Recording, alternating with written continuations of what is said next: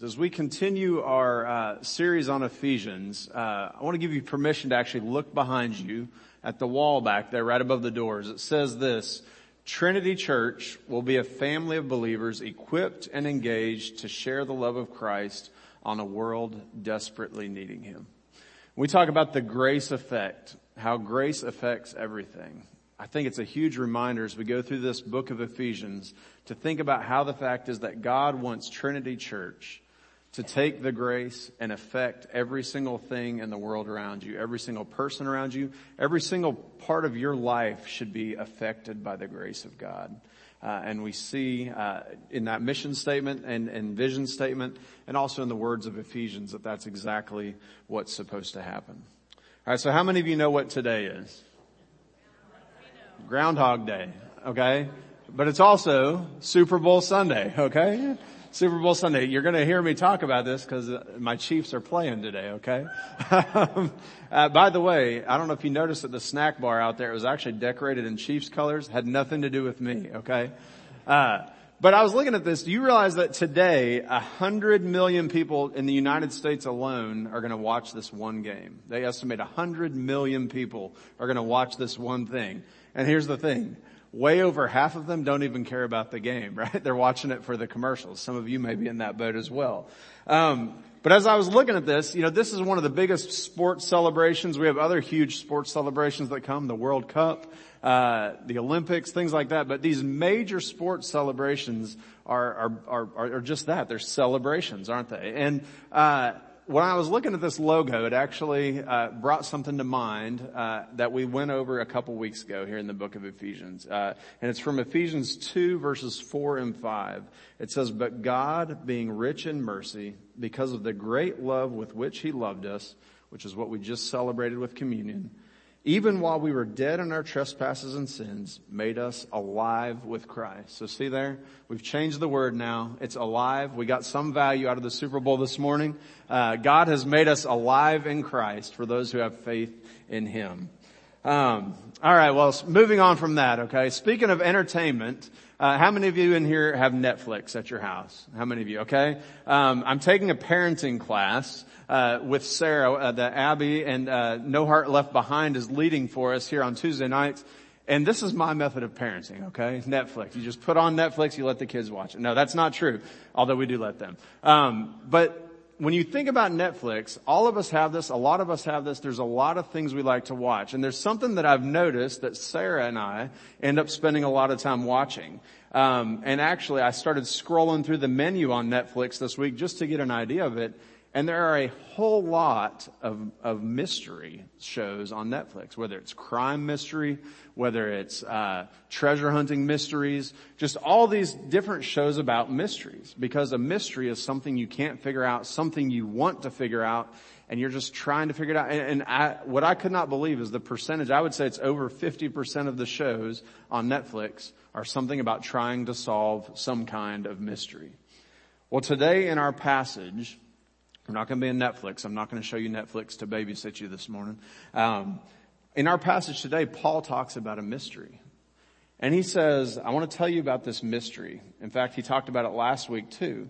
But here's the good news about this mystery. A lot of times when we think about mystery in a show that we're watching, or you say, well, that's mysterious, that means it's something that you can't really figure out. You'll never get the final answer on it. But when Paul says, I want to tell you about this mystery, he's not talking about something we can't figure out. He's talking about something that in past times was unknown, but now God has made known to us. It's not a mystery anymore. It's a solved thing, and it is good news. Good news. It's what we call the gospel. So I want us this morning to look at this mystery. I want us to realize that although this is something incredibly significant in Paul's day and time, it's also incredibly significant for us today as we look at what he's talking about in Ephesians chapter 3. We're actually going to be going through the entire chapter today. We're going to take it in chunks though. So we're not going to read the entire thing. We're going to start off with the first 6 verses. So let's, if you want to follow along in your screens or in your Bibles, let's read Ephesians chapter 3, or listen as I read Ephesians 3, 1 through 6. It says this: For this reason, I, Paul, a prisoner of Christ Jesus, on behalf of you Gentiles, assuming that you have heard of the stewardship of God's grace that was given to me for you, how the mystery was made known to me by revelation, as I have written briefly. When you read this, you can perceive my insight into the mystery of Christ, which was not made known to the sons of men in other generations, as it has now been made known and revealed to his holy apostles and prophets by the Spirit.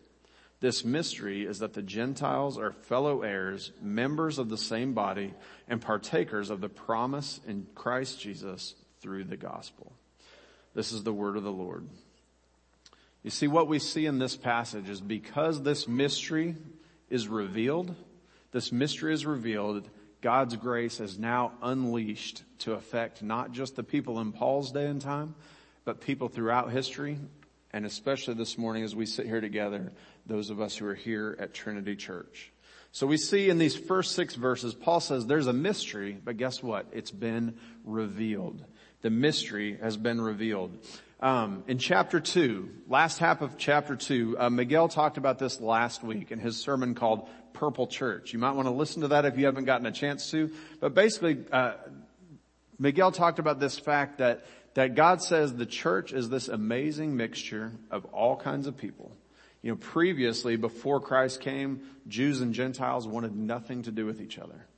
But Paul comes along and says that after the coming of Jesus Christ, God has united the two into one church, and he has mixed them together. And now we have a new thing, a new humanity, which is the dwelling place for God. Chapter 2, starting in verse 17, it says, Jesus came and preached peace to you who were far off and peace to those of you who were near. For through him we both have access in one Spirit to the Father. So then you are no longer strangers and aliens, but you are fellow citizens with the saints and members of the household of God. So that's the secret. That's the revelation that Paul mentions here in chapter 3. He says, I just told you about this in chapter 2. It's that the mystery is that the Gentiles are fellow heirs, members of the same body, and partakers of the promise in Christ Jesus through the gospel. We might hear this, and you might have heard it last week. You might hear the verses again today, and you're saying, okay, good deal. We've moved on from that. The Gentiles are in. But it's impossible for us to understand how revolutionary what Paul was saying here is. It's just incredible. In the minds of the people that were hearing this for the first time, they were saying, wait, so you're saying Jews and Gentiles are equal? Like God doesn't like me a little better than them because they're not like me? Paul says, no, the mystery has been revealed. Anyone can have access to God through Jesus Christ. Doesn't matter what country you're from. Doesn't matter who your parents are. Doesn't matter what you've done. Anybody can have access to Jesus Christ. That's the mystery that has been now fully revealed. Galatians 3:28. There is therefore neither Greek nor Jew, nor is there slave nor free. There is no male and female, for you are all one in Christ Jesus. Brothers and sisters, this is a life-changing revelation. God says that the love I want to show you is available for anyone. Doesn't matter what nation you're from. Doesn't matter your background. It's available to anyone. It's a shocking revelation. Now what we have to realize is before Paul kind of explains this to people and says from Scripture, this is what God wants to happen. They didn't understand it. Again, the idea of a mystery is they were wandering around in the dark. And when you're in the dark, what do you see? Nothing. If you think about it, have you ever been in like a hotel room, a place where you're not familiar with, or some new house or a new room, and you get up in the middle of the night and you stumble around and knock stuff over and run into things, and you don't know what's going on until you turn on the light. Then you can see clearly what's happening. And that's what Paul says here in these first 6 verses is he says, the light has come on now, people. You can see clearly that Jesus came for all people. For all people. The light comes on not only figuratively, but literally for them. So the mystery has been revealed. What I would say our takeaway from this is Paul is again saying you are invited to join this family. Back in chapter 2, he said it's by grace you are saved through faith. And it's not of yourselves. It's the gift of God. It's not of works, so that no one can boast. God says you are invited to come into this family. All you have to have is faith. And that is completely relying on me, trusting that I am the one who forgives your sins. You are invited to join this family. Embrace this family. This is good news for everyone. It was good news for Paul, who calls himself a prisoner, the prisoner of Christ Jesus. It was good news for Gentiles who previously were on the outside. It's good news for the Jewish people. And it's good news for you and for me. Join this family. Embrace the family. If you've already joined it, embrace the family of God. So we see, first of all, that the mystery is revealed. But then God says the next part of his plan to unleash his grace is he gives to Paul what he calls the ministry of proclamation. The ministry of proclamation. And you're sitting here in church this morning, you're like, wow, Marcus, if there was ever a churchy phrase you could use, let's talk about the ministry of proclamation. What in the world are we talking about here? Why does Paul say, I have this ministry of proclamation? And I think we'll see this in verses 7 through 13. So follow along as I read these verses. They're on the screen, or you can follow in your Bible. So Ephesians 3, 7 through 13, talking about the ministry of proclamation. It says this, of this gospel I was made a minister according to the gift of God's grace, which was given to me by the working of his power. To me, though I am the very least of all the saints, this grace was given to preach to the Gentiles the unsearchable riches of Christ, and to bring to light for everyone what is the plan of the mystery hidden for ages in God, who created all things, so that the church, through the church, the manifold wisdom of God might now be made known to the rulers and authorities in the heavenly places.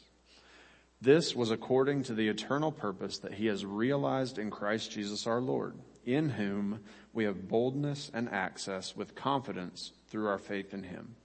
So I ask you not to lose heart over what I am suffering for you, which is for your glory. So again, what we have here is Paul says, I have this ministry that God has given to me, and it is to proclaim. What I want us to do is unpack what it means for Paul to do that, because I've got news for you this morning. If you're a part of the church, the task, the ministry that God gave to Paul is the same task that he gives to you and to me. And that is to proclaim it. So we want to unpack what it looked like for Paul, and then unpack what it looks like for us as well. So first of all, what we see though is Paul says, I am proclaiming the gospel of grace. Look at verse 8. I love this in verse 8. Paul says, to me, although I am the very least of all the saints, Paul can't get past the gospel in his own life. He calls himself the least of all the saints. If you have NIV, it might say, I think it says less than the least. I'm less than the least of all the saints. Really what Paul is saying, it's almost hard to translate what he's saying, because he's like, I'm leaster than the leastest of the least. Like he just can't get the right words out, because he's trying to make a point of, I am the least of all. And we sit there and look at him and we say, Paul, you wrote half of the New Testament, maybe 20% of the Bible. How could you call yourself the least of all these? I think Paul is saying, I never want to forget who I was before Christ saved me. I never want to forget where I've come from and who I am apart from Christ. And I would encourage you the same thing. Think back on who you were or what you would be without Christ in your life. You would be the least of the least. And yet Paul says, even though I'm the least of the least, God has given me the job of proclaiming the gospel of grace. And that's what grace is. It's given to people who don't deserve it. God's forgiveness, God's love, his care, his eternal life is given to the people who deserve it the least. You might be sitting here saying, well, I kind of deserve it though. I'm a pretty good person. God says no one can deserve it. I love if you look at this, I kind of highlighted a couple words in this verse. So Paul says, of this gospel I was made a minister. Some of your Bibles say, of this gospel I was made a servant. I love that word servant. It's kind of the same word we actually get the word deacon from. It's this idea, Paul says, that God has given me something to do. He's given me a service to perform. And what is that? It's to preach. Look at that word preach. When you see the word preach, you might think, oh, that's what Marcus does. He's the pastor here at church. And he's the preacher. But I want to tell you that this word preach is not just talking about preaching a sermon in front of people. It's really the idea of sharing the good news, proclaiming the good news. It's really the word could be translated to announce good news. And so when you go out and have a conversation with somebody and tell them about what Jesus has done in your life, explain to them what Jesus can do in their life, you are preaching the good news. You are proclaiming the good news. That is the ministry of proclamation. It's something that God calls every Christian to do. Announce to people the good news. You know, we're in a day and time when the news is constantly giving us announcements, right? Some of you probably have your phones programmed so that when a news headline comes out, it pops up on your phone and you see, announcement, my stocks dropped today or whatever it might be, you have your notification set for. So a lot of times when an announcement is made, we think, that's just another announcement. But let me tell you something. The gospel is not just another announcement. This is a declaration from God that people who are broken can be made whole again for all eternity, and they don't have to pay anything. The price has been paid. And so God says, this is something that I've called Paul to preach, to announce. It's something I've called all of you to preach and to announce. Another thing I want to kind of walk through is let's unpack, Paul says, you have the same task as I do to proclaim this good news. But in verses 8 and 9, he kind of develops it a little further. Look in verse 8. You see it says, he's given this task to preach. And that's kind of focusing on announcing this good news. But then you get to verse 9, it says, and to bring to light for everyone. And so Paul says, I'm announcing some good news, but I'm also, the focus in verse 9 is a little more on the condition of the people I'm talking to. I don't want to forget their condition. If I'm bringing to light, what does that mean about them? That means they are in darkness. We are surrounded by a world of people who don't know Jesus, who are living in darkness, pursuing things that will never satisfy them. And God says, I want you to bring to light to them this good news, the gospel. Look at this, a couple other phrases in here. In verse 8, Paul says, I'm called to preach to the Gentiles the unsearchable riches of Christ. We've talked a lot about the riches over the last week, all the benefits of knowing Christ, the riches of what he offers you, including eternal life and forgiveness. But then in verse 9, he says, I'm going to bring to light what is the plan of the mystery hidden for ages, which we just said, which we learned last week. The mystery is the church. So God says, I want you to focus on the gospel, proclaiming the gospel, but just as important, how does that come about? It comes about through the church. People are going to know me and come to know me through the church, of which Trinity Church is a part, of which you are a part. God says, I want to use the church to proclaim this. One more thing we want to highlight here. It says in verse 8, I'm called to preach to the Gentiles, to these people who are not like me. But in verse 9, then it says to bring to light for everyone, not just the Gentiles, but Jews, Gentiles, everyone. Again, this is good news for Gentiles, but it's really good news for everyone. You know, Paul expounds on this even more if you want to look at Romans chapter 2 and 3. There he addresses the issue with the Jewish people. He says, you think you're good enough to have favor with God. Well, guess what? You're not. Everyone needs Jesus. No matter your background, no matter if you're a church person, you think you've grown up in church and done all the right things and dotted all the I's and crossed the T's. God says you are not good enough. The only thing that makes you good enough is the blood of Jesus Christ. You must trust him alone. So this is good news for both sinners and saints. Good news for all of us. So the ministry of proclamation talks about the gospel of grace, and we have to remember that Paul's task is our task. But then the other thing we have to realize from verses 10 through 13 is that this happens through the church. It happens through the church. It says, so that the church, through the church, the manifold wisdom of God might now be made known to the rulers and authorities in the heavenly places. In other words, it's not just people on earth, but it's really all the forces of evil, the forces of good will notice when the church is out there proclaiming God's love and people are coming to know him. God says it is through the church that this mystery will be revealed. It is through the church that his grace will be unleashed. You know, you look at this picture, it's just a little country church, right? You could look at our church, you could walk outside and look at it and say, okay, that's Trinity Church. And you look at a little church and you say, well, that's not much to look at. What could possibly happen through that church? But what we have to realize when we look at Ephesians chapter 3, verse 10, so that through the church, the wisdom of God might be made known. The church is God's plan A, and there is no plan B. God says, my gospel, my good news, Jesus Christ is going to be proclaimed through the church. There's no other plan. It has to happen through the church, in the church, and by the church. And so, brothers and sisters, we are gathered together as a church family with this task. You know, John Stott, in his commentary on Ephesians, says that the church is central in the book of Ephesians. He says the church is especially central in this passage, and he says it's central in history. If you think about it, it says that,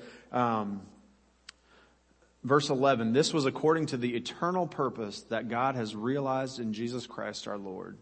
So in other words, this has always been a part of God's plan for history. You know, secular historians look at history and they look at rulers and dictators and the rise and fall of empires and boundaries and borders and things like that. But God says if you look at history through a Christian perspective, you see that Christ affects everything. Christ has affected everything. And we don't look at many rulers, we look at the ruler and realize that he is the one who makes sense out of it all. So it's central to history. It was central to God's plan. The church is central to the gospel.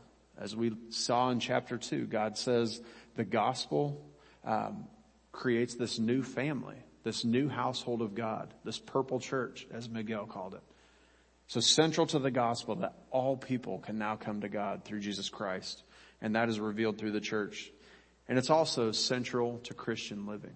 The church is the place where we are called to live life with one another, to have a community, to be a family full of families who live out the gospel together.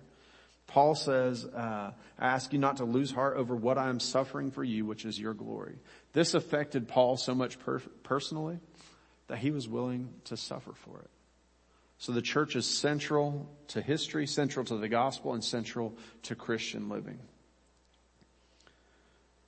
What we see here is that the ministry of proclamation is the gospel of grace. It's shared through the church. And what I want us to realize this morning is that I think what God tells us in this passage and in passages like this is that we must share what we've been given. We must share what we've been given. Here's a little something to help you understand that. Maybe you've seen some of these pictures this week. Does everybody know what this is a picture of? In China, the coronavirus is going around. This is a picture in Wuhan, China. And these are frightening pictures, right? Everyone's walking around with masks. This pandemic is spreading. Tens of thousands of people are already infected. In fact, some of you may be getting nervous as I talk about it this morning. It's something to be afraid of. But what if I were to tell you that good news, we've developed a vaccine for it. And we've got enough doses for everyone in here. In fact, we've got, if you go over to the warehouse next door, Reach Global Crisis Response, we've got enough to actually cover the entire country. So after service, we're going to line up over there and get our shots. And as soon as we all get our shots, let's close the doors and don't tell anybody. Okay? Let's keep it to ourselves because we could probably sell it. That would be terrible, wouldn't it? If that was really true. If we had the cure for this disease that's killing off hundreds of people and we said we're not going to tell anybody about it, that'd be awful. And God says the same thing would be true if, for instance, God saved you from your sins, set you free from the things that would destroy you for eternity, gave it to you freely, an abundance, more than you could possibly use on your own. And he says, I want you to go out and share that with people. That's what he wants us to do. Because brothers and sisters, humans are sick. We saw that in chapter 2. We are sick and dying. In fact, we are dead apart from Christ. And he gives us the cure. It's his grace. And he says, I want to unleash that grace through you, through my church, so that you go out and share that with the people around you. Share the cure with the people you have. So that brings up the question. The mystery has been revealed. The ministry is to proclaim this thing that is called the gospel. But we have to ask the question, how will this happen? How can we possibly tell the entire world? And the end of this chapter has such a beautiful picture, and that's our third point for this morning, is the means. And that would be God's power. The means by which this happens is God's power. And I would say that God's power is the key. It's the essential ingredient. It's the method that God wants to use to help us accomplish his will. And so how do we connect to this power? How do you as an individual connect to this power so that you can accomplish this thing that God has asked you to do? And that's what these last verses kind of reveal to us, verses 14 through 19. And what you'll see here is we're going to read these verses, but just notice this. Paul is praying in these verses. In fact, he gets back to doing what he started out to do in chapter 3, verse 1. It says, chapter 3, verse 1, it says, for this reason, I, Paul, a prisoner for Christ Jesus, on behalf of you Gentiles. And then a lot of your Bibles probably have a dash in it, right? Like he's interrupting himself. And he goes on this whole rabbit trail that we've just talked about the ministry of proclamation, about the mystery. And then finally, in verse 14, he comes back to what he was about to tell us. Okay? He says, for this reason, in verse 14, and he starts to pray. So let's look at what he says in this prayer. For this reason, I bow my knees before the Father, from whom every family in heaven and on earth is named, that according to the riches of his glory, he may grant you to be strengthened with power through his Spirit in your inner being, so that Christ may dwell in your hearts through faith, that you, being rooted and grounded in love, may have strength to comprehend with all the saints what is the breadth and length and height and depth, and to know the love of Christ that surpasses knowledge, that you may be filled with all the fullness of God. And so what we have to realize is the means by which God wants to accomplish all this is through his power and his power alone. Because you see, some of us may get to the point where we say, well, I know it's God's power that saves me. He saved me. It wasn't me. I know that. But because I'm so amazing, I'm going to go out and tell people about Jesus. I'm going to go out and do amazing mission work. I'm going to go out and change the world. And God says, hold on. That's not the way it works. The only way you're going to accomplish this is if you are connected to my power. If you're connected to my power. And how does that look? We are connected to this power, first of all, because God is present in our lives. It's a powerful presence that we have in verses 14 through 17. Verse 14, it says, or skipping ahead to verse 16, it says, according to the riches of his glory, he may grant you to be strengthened with his power through his Spirit in your inner being. Verse 17, so that Christ may dwell in your hearts through faith. If you have trusted Christ, if you put your faith in him, he lives inside you. And that word dwell is not the same word that you would use if you're talking about going camping and setting up a tent or putting up a trailer for a while. This is the word like take up residence permanently, okay? And that's the word that Paul chooses here because he wants you to know that if you have placed your faith in Christ, then Jesus has come to dwell inside you through his Holy Spirit. God lives inside you. So we are connected to his power because he is present in our lives. That's the first thing you have to realize from this prayer for God's power is Paul is saying if you have trusted him, then he lives in your heart by faith. God lives in you. He's with you. Let me show you a picture. This is a Case International 7110, okay? This was the nicest tractor my dad bought when I was, I think in high school. Except we didn't have windows in ours, believe it or not, no air conditioning. So he bought this tractor. And let me tell you, tractors are powerful, right? My brothers still run a farm and it takes 2 men now to do what probably 100 or 200 farmers did 100 years ago. because of things like this tractor. Incredible power. Let me show you another picture of this tractor. There's no engine, is there? The engine's missing. Guess what? There's no power. This tractor is not going to be able to do any kind of work because there's no engine present within it. And that's the same thing with us. If God's presence is not connected to us, we can do nothing. John 15:5. I am the vine, you are the branches. Whoever abides in me, and I in him, he it is that bears much fruit. For apart from me, you can do nothing. So we need to cultivate God's presence in our lives. Cultivate God's presence in our lives. So it's a powerful presence we see. God says, I am with you. And Jesus says, one of his last words to his disciples in Matthew 28:20 is, lo, I am with you always, even to the very end of the age. God says, I am with you. How many times in Scripture does God say, I am with you? That is the source of our power. And we must remember that. And we depend on it through prayer. By the way, Paul praying this prayer is something we really need to remember. Is think about how many powerful things Paul was able to do. And yet he's still asking God for his power, asking God to pour his power out on other people. Because Paul recognizes we must continually depend on him. Prayer, I've said this before, I'll say this many times. Prayer is our declaration of dependence. You know, as Americans, we want to talk about the declaration of independence, how we can do it on our own. When it comes to our relationship with Christ, we must give the declaration of dependence on a regular basis. Constantly, actually. Telling God, I must depend on you. I know it's through you that I am able to do all things. The second thing there is the powerful love. God says we connect to his power through his love. And we talked about this a few weeks ago also. First of all, you must experience God's love, and then you can share what you've experienced. Verse 18, it says that you may have strength to comprehend with all the saints what is the breadth and length and height and depth. How wide, how deep, how tall, how long is God's love? It's this big. When Jesus stretched out his arms, he said, this is how wide my love is. And if you look at the cross, you see that it connects God and humans. God says, I have sent my son Jesus down to make a connection between us. That's how deep my love is for you.